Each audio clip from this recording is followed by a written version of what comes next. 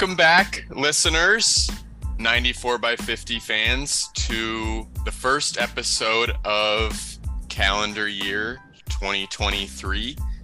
We're overdue for an episode. We haven't been with you since we talked World Cup with our friend and coaching and tactics expert, Sully. But we're back here today to talk pro basketball and college basketball. And I'm here with Max, as always. What's up, dude?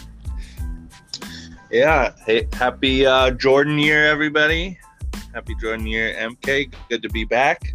Listeners, we've got a lot to catch up about. A lot of college basketball and NBA news. And just excited to be back into it with you.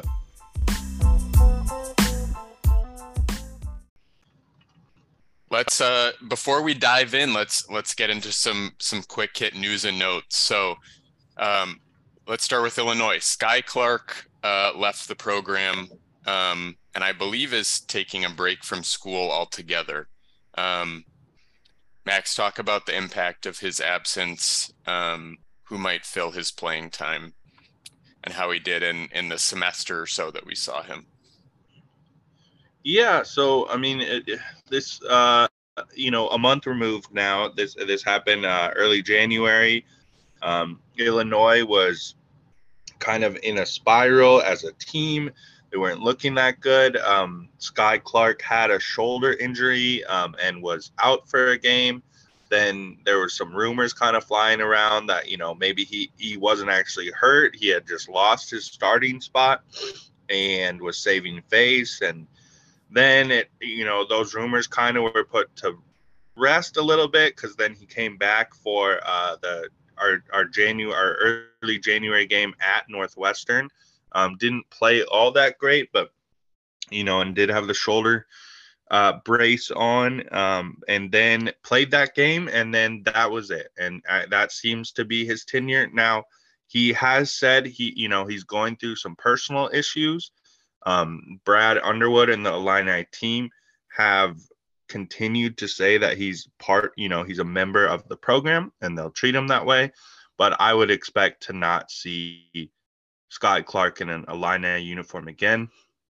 Obviously, when you lose such a highly touted freshman, one literally signed to Jay-Z's Rock Nation already, it's a loss. But when it comes down to it, the good thing is, and again, it's easier to say a month out from now, the Illini have won 7 of their last 8. They look like they kind of have their roles on the team. I think it's a crazy world with NIL. Sky Clark was making probably, this is all speculation, but I would think the third most on the team behind Matt Meyer and Terrence Shannon. And he was not playing like the third best player. We have a highly recruited, talented recruiting class of freshmen around him in Sincere Harris, Jaden Epps, and Ty Rogers. And, Sincere Harris and Jaden Epps were arguably outplaying him. So it just felt like kind of things weren't settled. The roles weren't settled. Sky Clark came in highly touted and wasn't really living up to it, while his other freshman peers were. So all this to say, I wish nothing but the best for Sky. Right? He seems like a good young man who's very talented. Coming off an injury, I think there's going to be a place where he lands and he'll do very well. And on the Illini front, first Sincere Harris was starting. Not a ton offensively, but defensively has been a spark plug, has led us to multiple wins with his energy off the bench or as a starter. Really takes pride in the defensive end. And for a freshman is just a dog on that end, and will get on the floor and has been just a fan favorite already. And then Jaden Epps is now starting and is a bucket. For a freshman, he's barely over 6'1", but can fill it up, averaging, I believe, 11 points a game as a freshman, and now is getting more and more minutes. He's not afraid to shoot, but doesn't take terrible shots. And something that I've really enjoyed is the way that Jaden Epps is able to get into the lane. He's not incredible at distributing yet once he gets into the lane and kicking it out, but he's a great finisher. And that was something that kind of Sky Clark was, he's a big body, stocky guy. It was expected for him to be able to kind of cut into the lane at will, and that never really materialized. Whereas with Jaden Epps, it's happening. So he's definitely more of a combo guard, more of a scorer than a distributor. But if he continues to get in the lane, the distributing will come along. And as of now, a month later, you never want to see a guy leave, but the Illini are fine. So long-winded answer to say that it's been a month now. So far, so good. It seems like as of now, it's the best for everybody for Sky Clark to have moved on. And I just hope he's okay. And if it is a mental thing or, a family thing, I just hope everything's all right. Wish nothing but the best.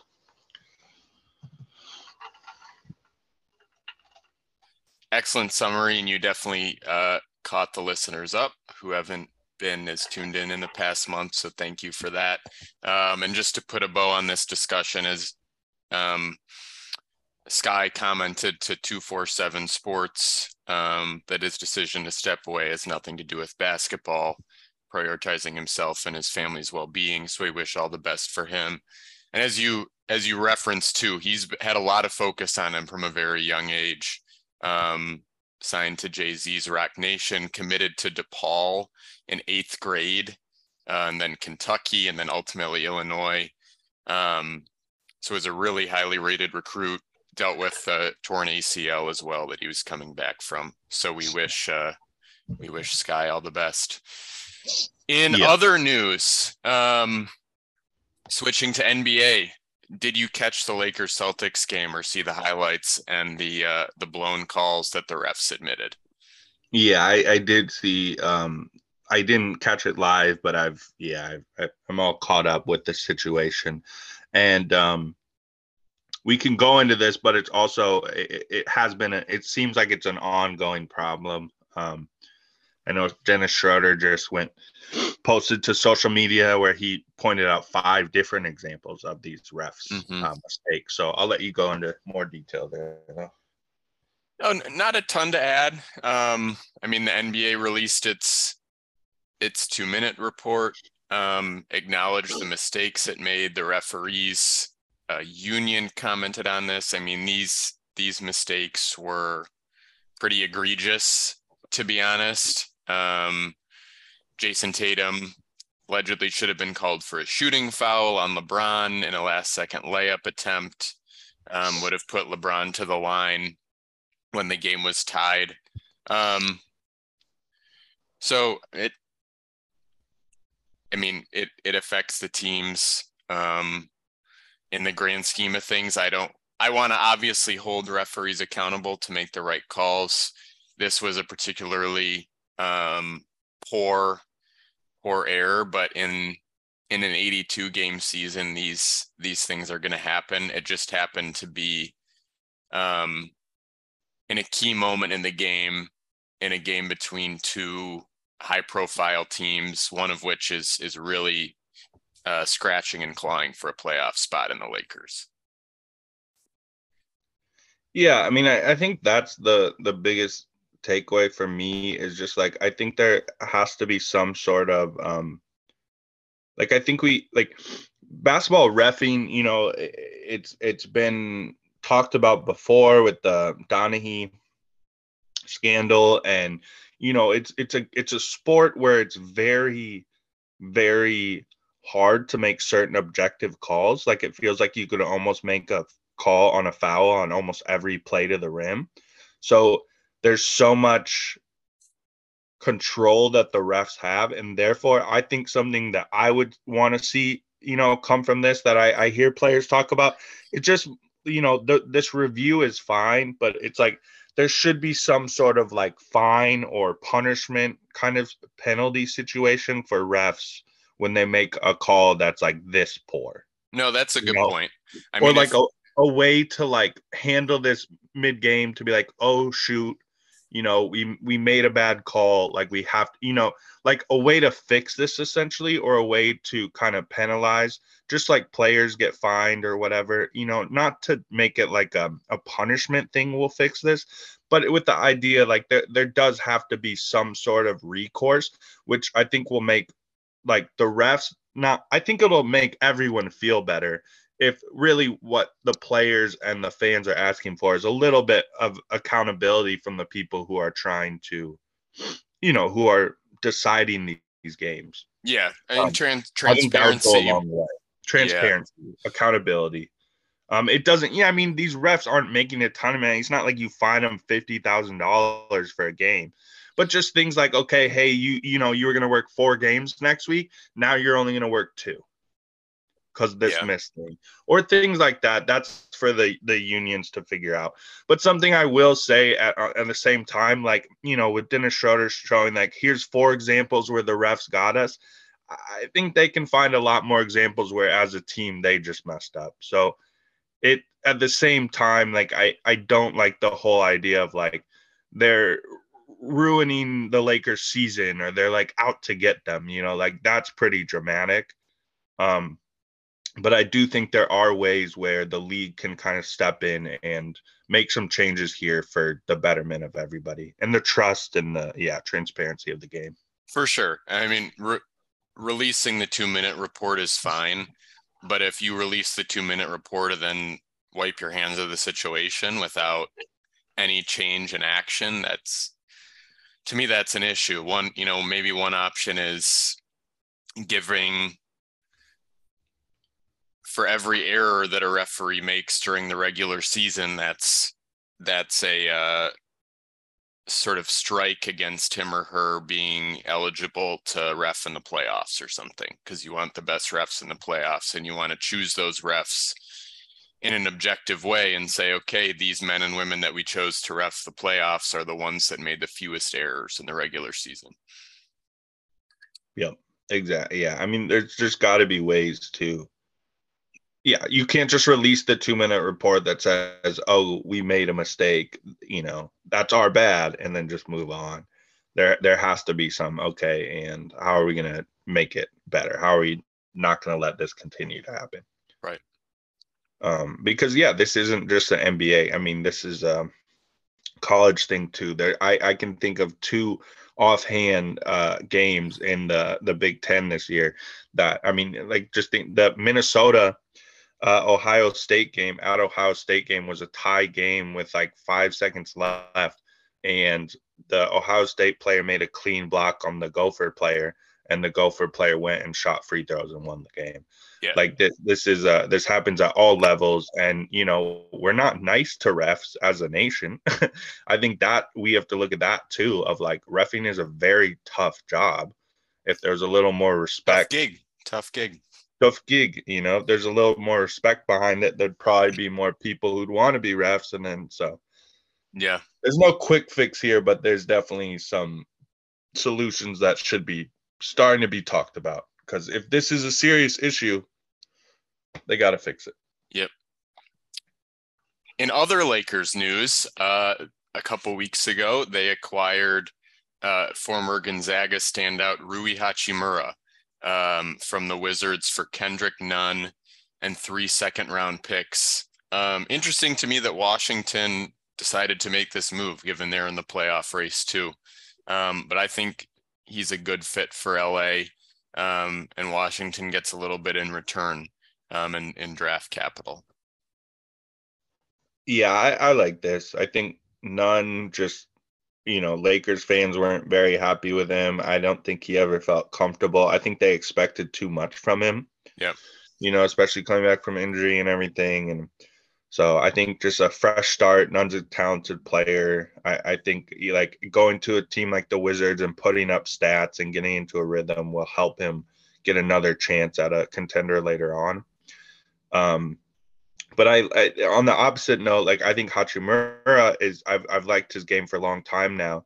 He's really matured into a really talented player, and I think that he's ready to help a contender out. Now, if you look at what the Lakers really need, is this the missing piece to their season? I don't know, but I do think it's a positive and it helps. Where are you at with the Lakers right now in terms of their just how they're doing? I remember in our preseason pod, you said, quote, the Lakers will not sniff the playoffs. And I love LeBron. I don't see how this team could sniff the playoffs. Yeah. So I'm pleasantly surprised with how they've been doing of late.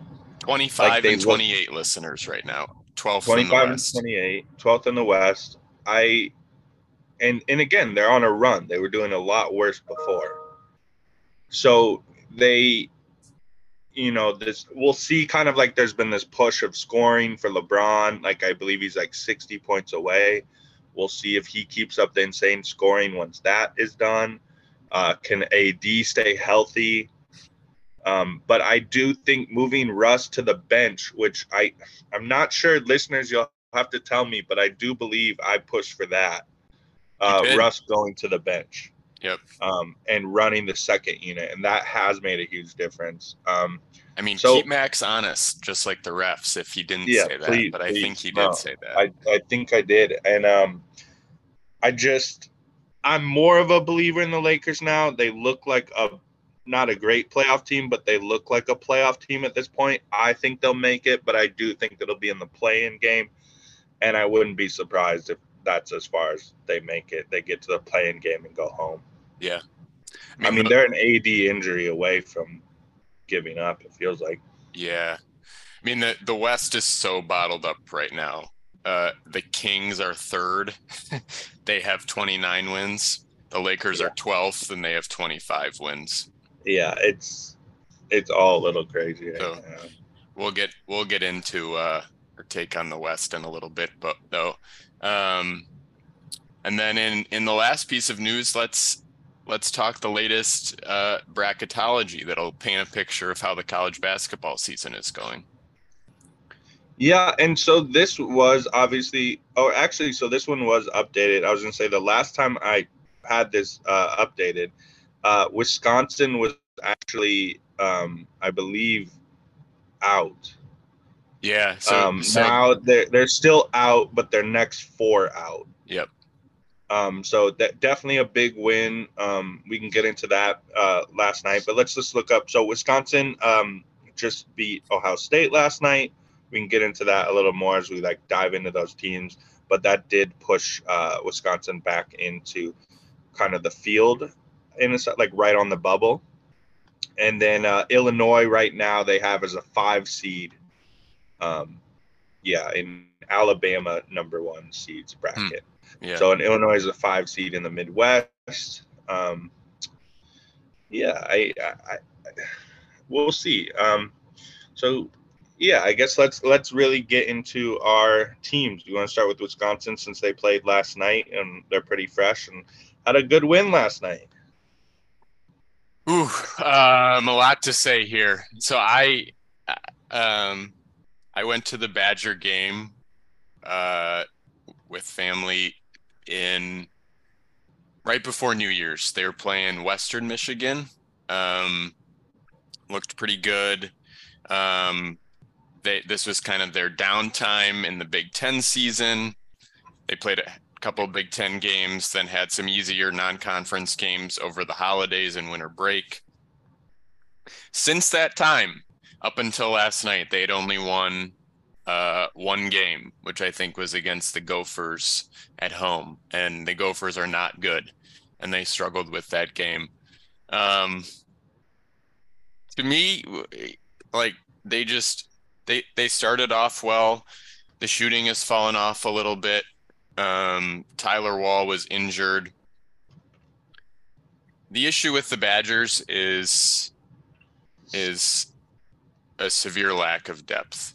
I think their 5 starters are worthy of playing minutes on a Big Ten team. But their bench is Jordan Davis, Johnny Davis's brother, who was initially starting and then removed from the starting lineup, and is a bit up and down. Carter Gilmore, who is okay in terms of being kind of a Wisconsin system player, but poses no scoring threat, and was a former walk-on. And then Kamari McGee, who kind of spells Chucky Hepburn at point guard, but is getting adjusted to major conference play after transferring from Green Bay. And again, no scoring threat.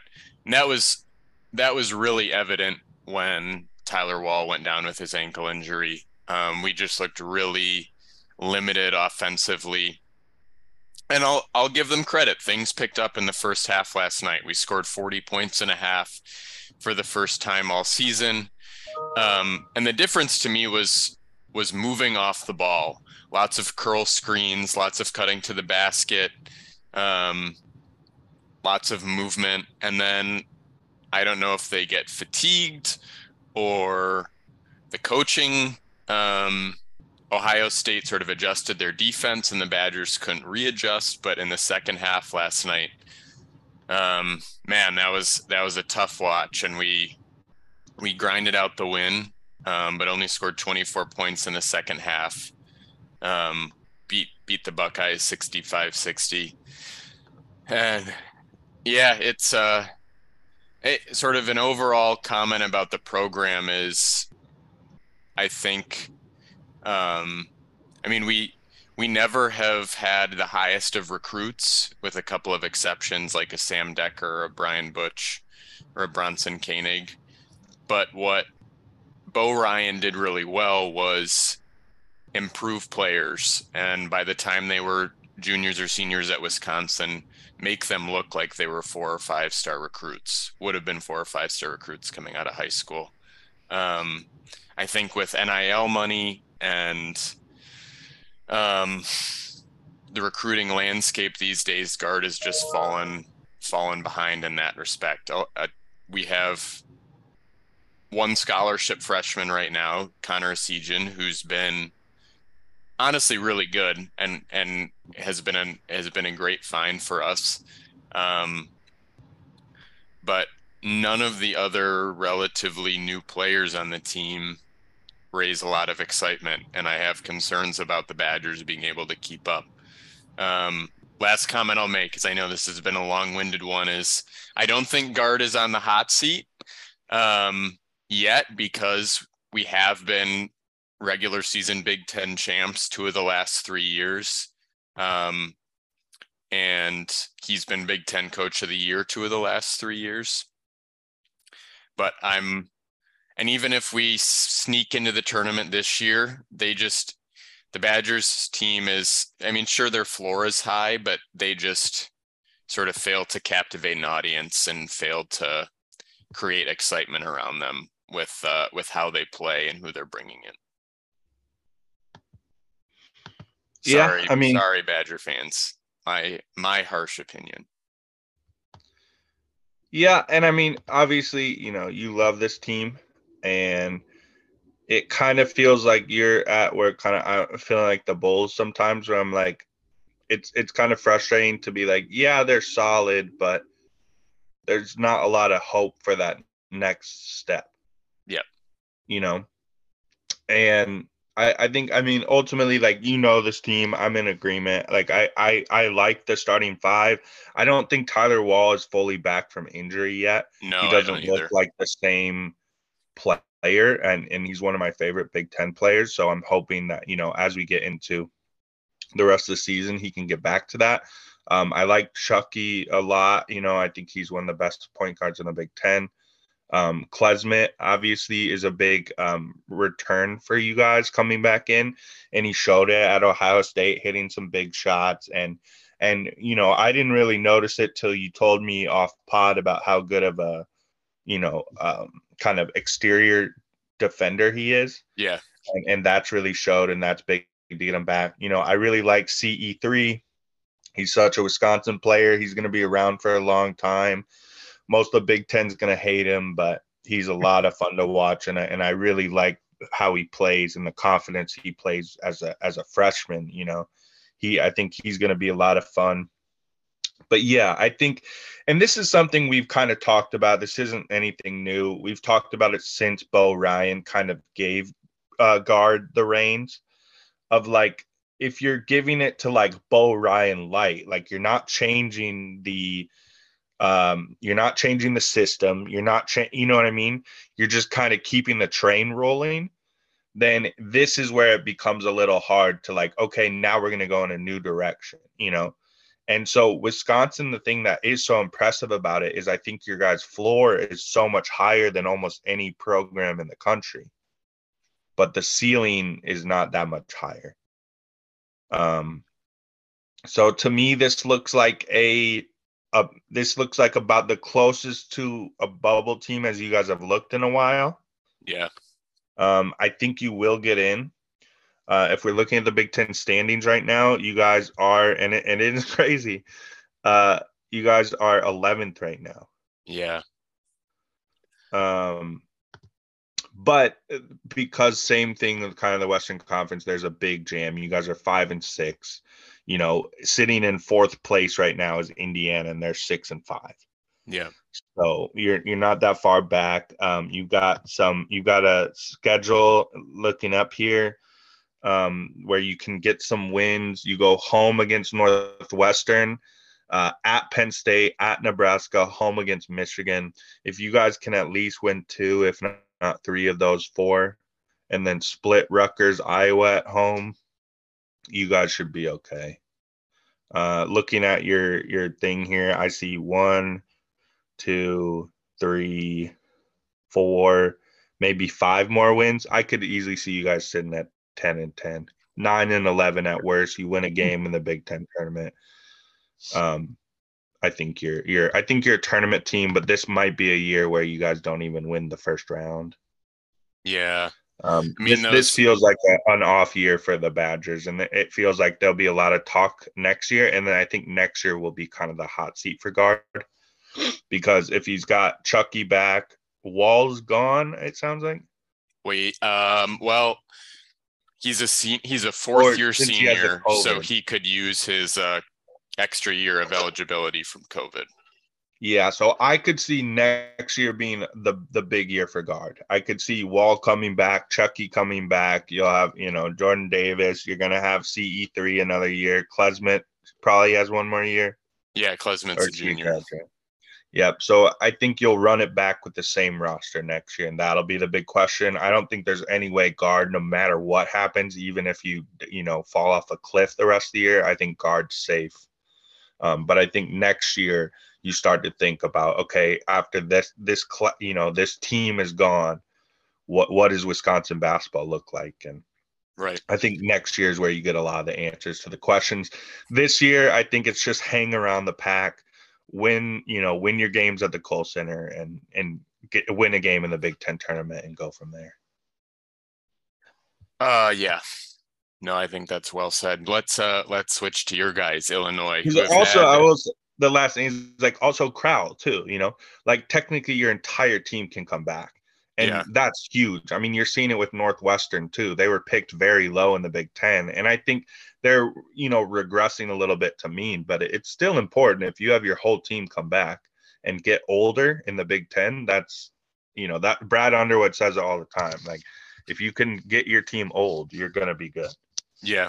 And so. Yeah. The Badgers have a big game at home against Northwestern on Sunday, and they have a chance to make it 2 wins in a row against a Northwestern team that has been playing well, but is going to be reeling a little bit after a double-digit loss to Michigan last night. Let's switch to the Illini, who have been kind of the opposite of Wisconsin. Started off the Big Ten season poorly, but have had a string of wins now.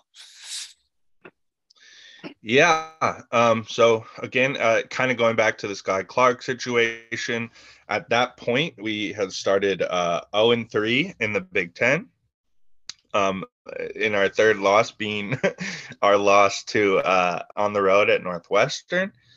It wasn't just that we lost, it was the way we had lost, especially after coming off, big, we've seen the team beat UCLA. We'd seen them go and beat number 2 Texas at Madison Square Garden. We played on the road at Maryland and lost, and you can kind of accept that. We go to Madison Square Garden, beat Texas, and then we come home against Penn State and we get trounced by like 20. And then we lose to Missouri we were down by 30 at one point. And then we go to Northwestern and we lose. And then so it's just like, it wasn't just, I was texting you how disgusted I was with this Illini team because the talent has been there, but it just looked like a team that didn't really care about each other. They weren't playing defense. And they just clearly didn't know their roles. And something that was big with Sky Clark is they were trying to do this on defense. They were trying to do you switch everything, which if you're going to do that, the idea was that the Illini are very big this year. They're one of the tallest teams in Division One. They've got 3 guys 6'6" and taller in their starting lineup, or 4. I'm sorry. So their idea was they'll switch everything, create havoc. But with Sky Clark, just defensively, it wasn't there. It wasn't working. It was breakdown after breakdown. It just looked like a lost team. And on offense, they just tried to spread out, and they tried to do this thing called like organized chaos, where essentially they just let the players do kind of whatever they want and make cuts and everything. And it just led to tons of just standing around and one-on-ones and terrible shots. So credit to Underwood. He made changes both offensively and defensively. Defensively, it's more of a man-to-man situation. They still switch and stuff, but it's a lot more locked in. And the switching has stopped as being as incessant, because what it was doing is the other teams would realize it and just switch around. And for people who aren't as into basketball, essentially the issue with it is you switch around and you keep switching defenders, and the offense knows that. So what they'll do is they'll eventually switch it around enough where their big man will be posting up against our point guard, and it's an easy basket. So if you're not communicating and you're not a team yet, it's an impossible defense to run. So credit to Underwood. He switched that to more of like a man-to-man that's been going way better. We're now number 1 in the Big Ten in scoring defense at I believe 64 a game. We're top 10 in the country in scoring defense. And then our offense has still been an issue. As a 3-pointing team, we're not shooting as well as we could. We're shooting 25% from 3 in Big Ten play, which is just horrific. And yet at the same time, we're just jacking up threes like we're shooting 40% as a team. Yeah, you can't play the same way you did last year when you had Plummer and Trent. Exactly. So that's something that needs to change. But you're starting to see with kind of players knowing their roles. You're starting to see Jaden Epps getting into the lane and he's driving to the basket. We've started to see Matt Meyer. He'll take some crazy shots, but he started to actually take it to the basket too. Terrence Shannon, it could be argued that one of the worst things that happened to him this season was going 8 for 9 from 3 at UCLA, because I think he's settled for it a lot when he's so good at slashing and getting fouled. Yeah. In Big Ten play, he's shooting below 25% from 3. So that's something where, last game, again, we're winning these games, but you watch Terrence Shannon chuck up 3 threes in 5 possessions when he's shooting that low. And then you see him next play go to the rim and get an and one and foul, So it hasn't been the prettiest to watch, but they've won 7 of 8. The freshman class is incredible. Sincere Harris and Epps, I was saying, have been there kind of all season. And now Ty Rodgers, who's a top 40 player, played for Team USA this summer, or the U18 team, won gold with them, has come in and is a defensive stopper. People compare him to a Draymond Green. He's Jason Richardson, the former NBA player's nephew. Super athletic, incredible on defense, as the body of an adult as a kid, and really offensively, just kind of the game slowed down for him. So that's big. And the last thing I would say, shooting has been an issue, but there is some hope. One, I think it's, and I've listened to some Illini podcasts, and it is kind of talking about like our shot selection. Like, are they bad shooters or are they taking bad shots? And I think right now it's more of the latter. We're taking bad shots. And then you've got players like RJ Melendez, who is a shooter, and he's just broke right now. His shot's broken. It's just not going down. But once he makes a few, it'll be all right. And then the last thing I did want to touch on, just like for the future of our season, things seem to be right. We seem to have roles. I think we're going to lose a couple head scratchers. I think we're going to win some we shouldn't. This team, I believe, is the second best team in the Big Ten, behind Purdue. And I think that the rest of our season, it is, barring some big injuries, should be pretty fun. I think we're a second weekend team in the tournament. I think we're more equipped to play the style of the NCAA tournament as opposed to past years. But really, it'll be figuring out how to get good shots. Coleman settled down a lot. He's been incredible. And then, but the last thing I want to say is we have Luke Goody, a sophomore. He broke his foot right away at the beginning of the season before he could play. He's our best spot-up shooter, and he's also just like a leader on the team. He was a quarterback in high school.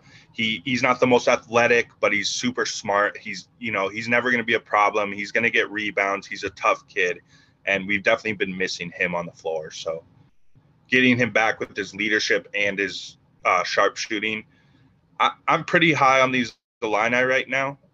We'll see how far they can ultimately go, but that's my long-winded answer. We're an exciting team.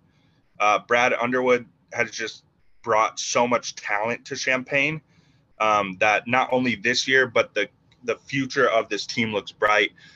Like, I can't really say enough about this freshman class. And then having these transfers come in these new roles, you're starting to see them finally like turn into leaders, which, Terrence Shannon and Meyer never had to do on their other teams. So it's a good time to be an Illini fan after a frustrating kind of head scratcher of December.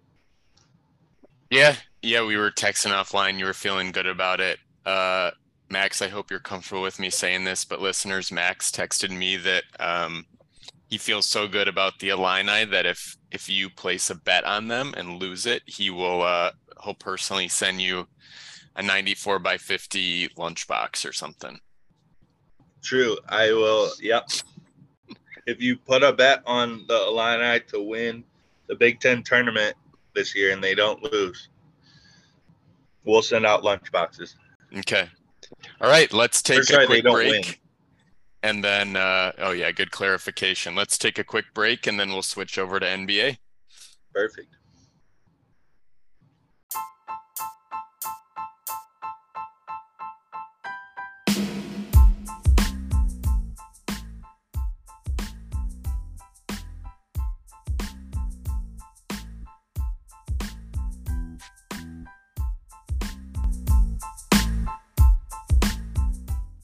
All right, guys, welcome back. Thank you for listening to a passionate, informative discussion on college basketball. Hope you feel up to speed with the Big Ten, with Wisconsin and Illinois especially. But if you want any more takes, just reach out. We always appreciate listener engagement. Yeah, it was a lot to kind of fit in since we haven't done one in a while. So definitely stuff we're missing, and we didn't really touch on all the other contenders in the Big Ten, but we'll do more as the postseason gets closer and the Big Ten race really stacks up. As of now, it's pretty much just Purdue and then whoever. Yeah, can number get one in the country, Purdue. Yeah. They're really on a roll. They've been impressive. Their freshman guards have been a lot better than I think anyone expected, besides maybe Matt Painter. So kudos to them. But let's move to NBA. We talked about 15 minutes. We talked about who the best team is in the Big Ten. We clearly think it's Purdue, followed by Illinois. But we want to talk about who the best team in the NBA's Western Conference is, because that is a little less clear. There's so many teams bunched up between the fourth spot and out of the playoffs.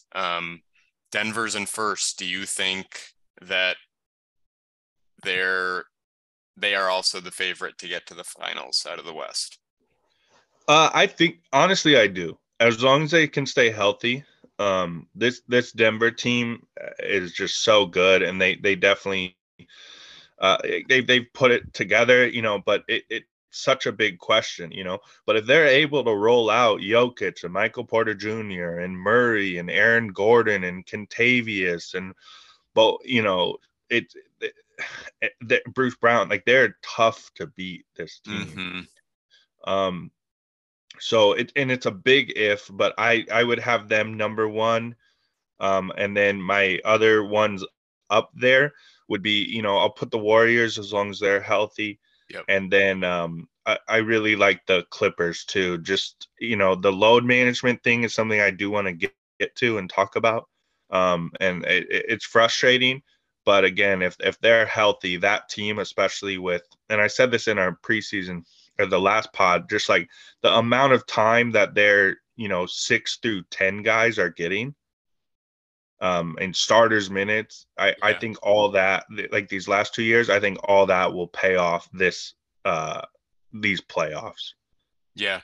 One interesting point about comparing Denver to the rest of the teams in the West is their record against conference opponents, 27-10, pretty dominant against the West.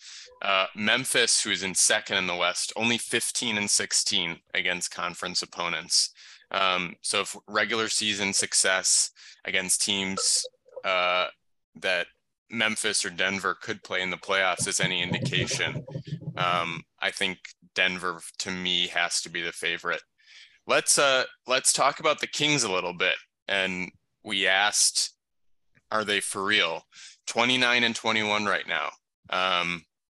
Third place in the West.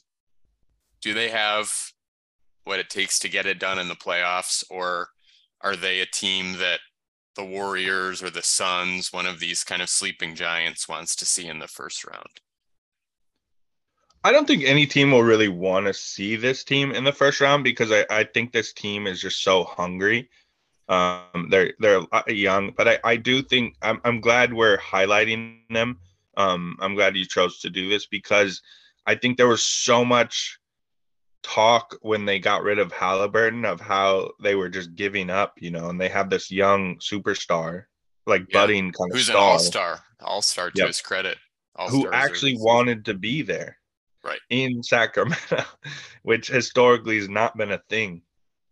And to break that up, but bringing in Sabonis, who's been such a steady player for the Pacers, such a great NBA player, obviously from his lineage, his father.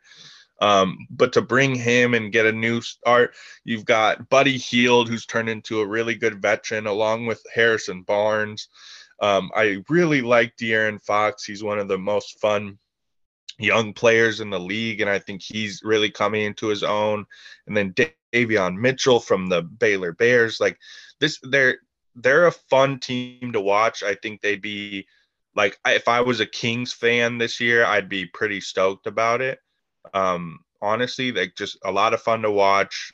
They play fun version of basketball. I like Rashawn Holmes a lot, but I think as far as the playoffs come around, I still do think they're a team that it's more just making the playoffs this year. I don't think it'll be as dramatic as when the Wolves did, but won their play-in game. But I do think that no celebrating on the scorers table for Kevin Huerter. We'll see. I don't think so, though. But I do think this is a team that will make the playoffs and then lose probably first round. But I think they are a for real playoff team. And the West is so deep. And, this feels like a team that will win games all year round and won't have the kind of struggles with injuries that other teams in the West might deal with along the way. Yeah, you just mentioned injuries. They've have had a bunch of consistency with their starting lineup. Yeah. De'Aaron Fox, Sabonis, Harrison Barnes, Kevin Huerter, and Keegan Murray have all started at least 46 games for them. And they've played 50 total. So they've been really healthy, and have had a nice balance in their starting lineup, with Malik Monk in particular providing some good scoring off the bench as a sixth man there. Yeah, I just like the depth of the team. They kind of remind me of a little bit better of a Utah team, Yeah. where like they don't have any like all-star superstars, like Sabonis was, and Harrison Barnes maybe at some point was on the verge of being one. Yeah. But and De'Aaron Fox is in a conversation, but they don't have like an AD or a Kawhi who like they get hurt and that's the entire season. I think the person who's most important would probably be Sabonis, just because you have less big man help, but still like the depth of that team, maybe they don't have the highest like level players overall, but they're all very good. And I do like that about this team. Yeah, no, Sabonis is second on the team in points, leads the team in rebounds, assists, and blocks. Actually averages an assist more per game than De'Aaron Fox. So that's your key right there. Yeah. Then. Yes, they gave up Halliburton, but to get Sabonis back in that trade, I think he's become a really good player. Yeah.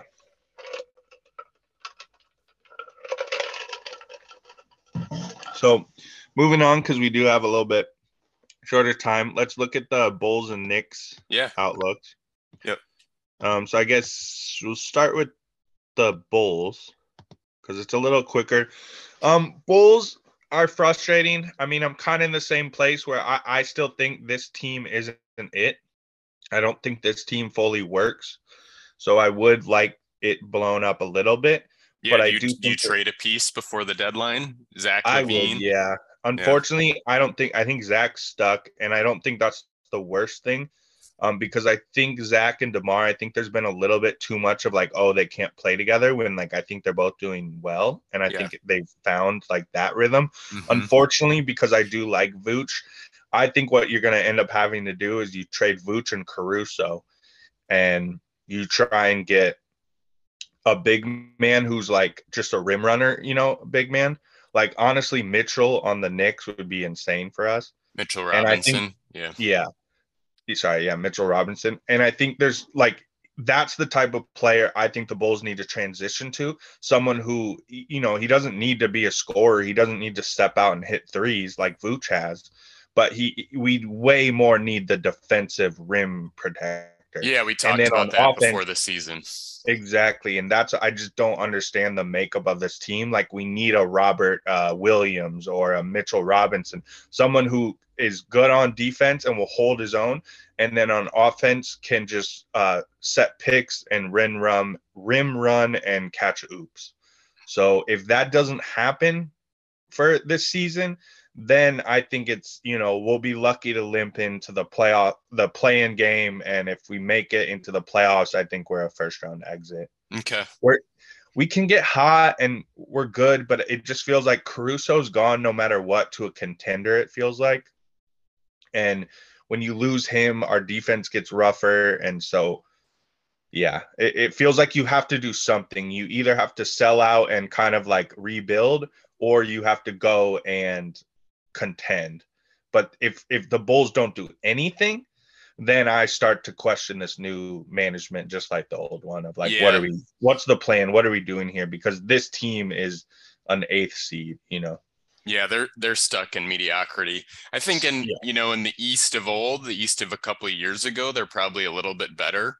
But the East right now is actually so good with Charlotte, with Boston, with Milwaukee. And Brooklyn. That's what I would. Yeah, I will say, and I always Cleveland, have to, excuse me, not Charlotte. Yeah, Cleveland. I do have to preface this, like, as a Bulls fan of late, like, I'm excited that we have a team that's like fun to watch. Like we are fun. We win some games that we probably shouldn't, but we lose some games we should. So I am thankful that we have a team. Like, to me, this Bulls team is a playoff team, but they're just not a contender. Okay. And so they're kind of in that space with Wisconsin where it's like, okay, well, what are we really doing here? Yeah. Yeah, I either want to win now or start fresh. To a certain extent, yeah. So that's where I'm at on it. Not a ton of new. I'm more just like TBD. Let's see. And I'm enjoying getting to watch Io. Last night he had 22 points, tied his career high. So yeah, it's been fun. Yeah. How about these Knicks? How are you feeling? Post trade, we're at the All-Star break. How are you feeling? Not bad actually. A little better than I thought, where I thought they'd be at. I've been happy with the Brunson signing. I think he's added a really steady hand to their backcourt, and something they've missed with Kemba, who just was not the Kemba of old, unfortunately, and he kind of had a rapid decline, which was tough to see, and I don't think he's on a team right now. But no, I've liked the Brunson addition a lot. Julius Randle is closer to the level he was at 2 years ago, and got elected to the All-Star team. He's been good. RJ Barrett is a little bit up and down, kind of streaky. Some nights he'll really have off shooting games. Other nights he plays like an all-star level player. I really liked what Hartenstein's been able to do. He was a good offseason pickup for us. I've been impressed with him. Mitchell Robinson is going to be out for close to another month with a thumb injury. So Hartenstein's minutes and production have been key. And yeah, I think Tibbs needs to also find a way to get the most out of his young guys. We've seen with Tibbs, we're going to talk about load management a little bit. We've seen with Tibbs teams in the past that he has his core guys who he just runs into the ground, like he did with those Bulls teams. And I hope we can balance wanting to win now with bringing some more guys into the rotation. Not bringing more guys into the rotation, but making sure we don't put too much on the shoulders of Brunson and Julius Randle. Trying to find a way to get Obi Toppin involved more, Cam Reddish involved more, because those are guys that the Knicks have invested a lot in. They were high draft picks, and we need to try to find a way to develop them and have them succeed for their own, so they can fulfill their own potential and for the success of the team.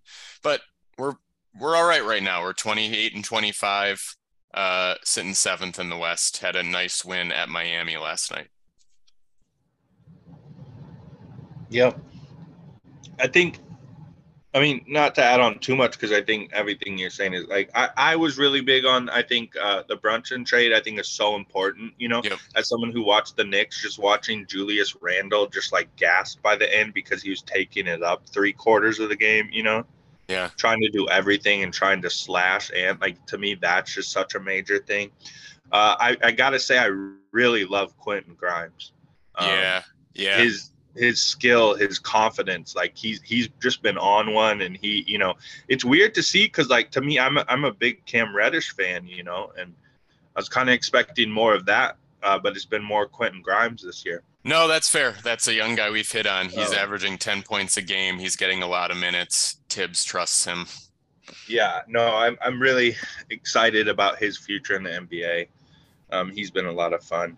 So yeah, I think you guys are definitely a playoff team this year, and I could see you guys stealing I don't think you guys are contenders either, but I do think you're better this year, and I think you've kind of trusted the process in a sense, and you've got these players who have been there for a bit now.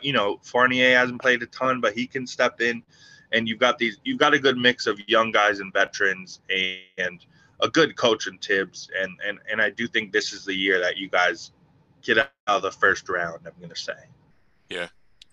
Yeah, we gotta keep winning the games we're supposed to win, because we have a tough division. We're in, Boston, Philadelphia, and Brooklyn are all in our division. So we're sitting in fourth, even though we have a winning record. Yeah, and I mean, it's tough, but I just feel like the Knicks are not a team that I'd want to see come playoff time. Just like going into Madison Square Garden, like it's just, it's a different level. And I think, again, I don't think y'all are contenders, but I do think you're a little bit better, and I think you might surprise some people this year. Yeah, and I think the Knicks will be better too. I think the Knicks will be better too, playing as underdogs a little bit out of the spotlight 2 years ago. Yeah. Listeners, you'll remember that the Knicks were the 4th seed, had a really good regular season, and then lost to the Hawks in the first round, a Hawks team that eventually made it to the Eastern Conference Finals. I don't think there'll be as much expectation this year. And there's already plenty of expectation playing in New York. So that'll be good for them. Less pressure to play underneath. Let's quickly get into load management. You had wanted to chat about this. What are the pros and cons? Should teams really be doing that if they want to, give us the best product to basketball?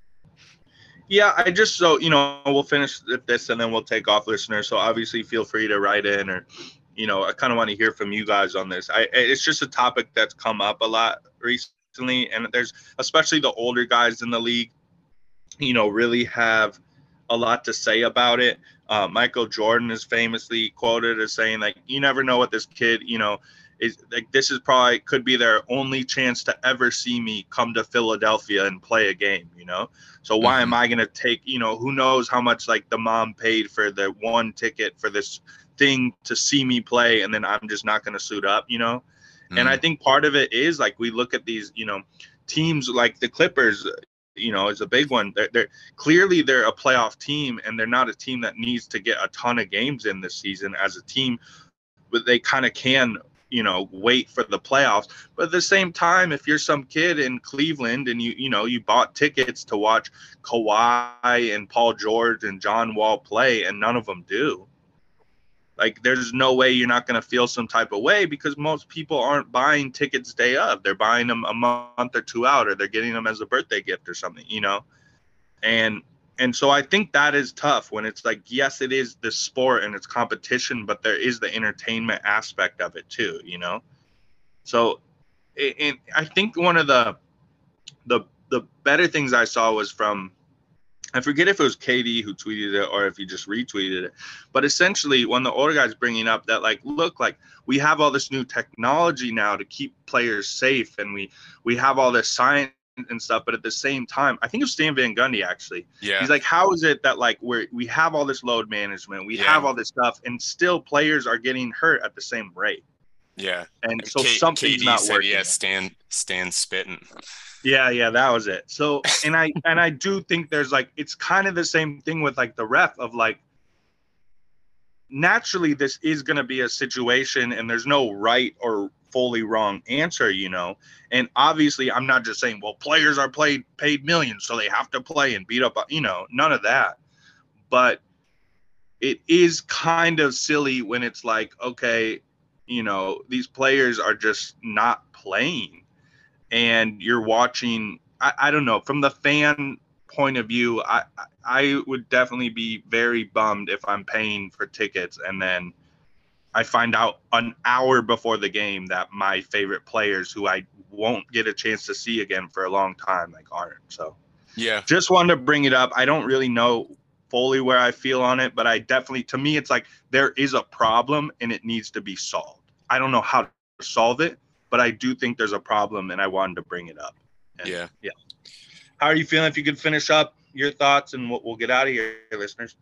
Yeah, real quick. I mean, I understand both sides of it, and I don't mean to be sort of nonpartisan or indifferent, but I get both sides of it. I think there's been a culture change now where the league's veteran superstars are making load management acceptable across the league, whereas, guys like Isaiah Thomas, Magic, Bird might not have felt like that. Jordan as well. And, where LeBron and Steph and other 30-something superstars lead, other players will follow, because these guys have had such incredible careers and longevity. So they're going to try to emulate them. And if that's quote unquote load management, then that's what, that's what players are going to do. They're going to do what they see working for other guys. But I get the frustration of if I'm 8-year-old Max Giles going down for my birthday to Chicago to see the Bulls, and you don't see your favorite player playing, or if my parents took me to Milwaukee as a kid and I didn't get to see Ray Allen playing when he was a Buck because he's sitting the night out, it's a bummer. It is, yeah. And again, I think they'll figure it out, and no part of me, I want the players to play safe, and ultimately I would, if it comes down to it, where like I'd rather have a player who I love play 50 game seasons, and play 15 of them instead of 10 80 game seasons, I would. So if that really is the case, but I think it's up in the air. It's an interesting topic. Did want to bring it up. Listeners, let us know how it feels.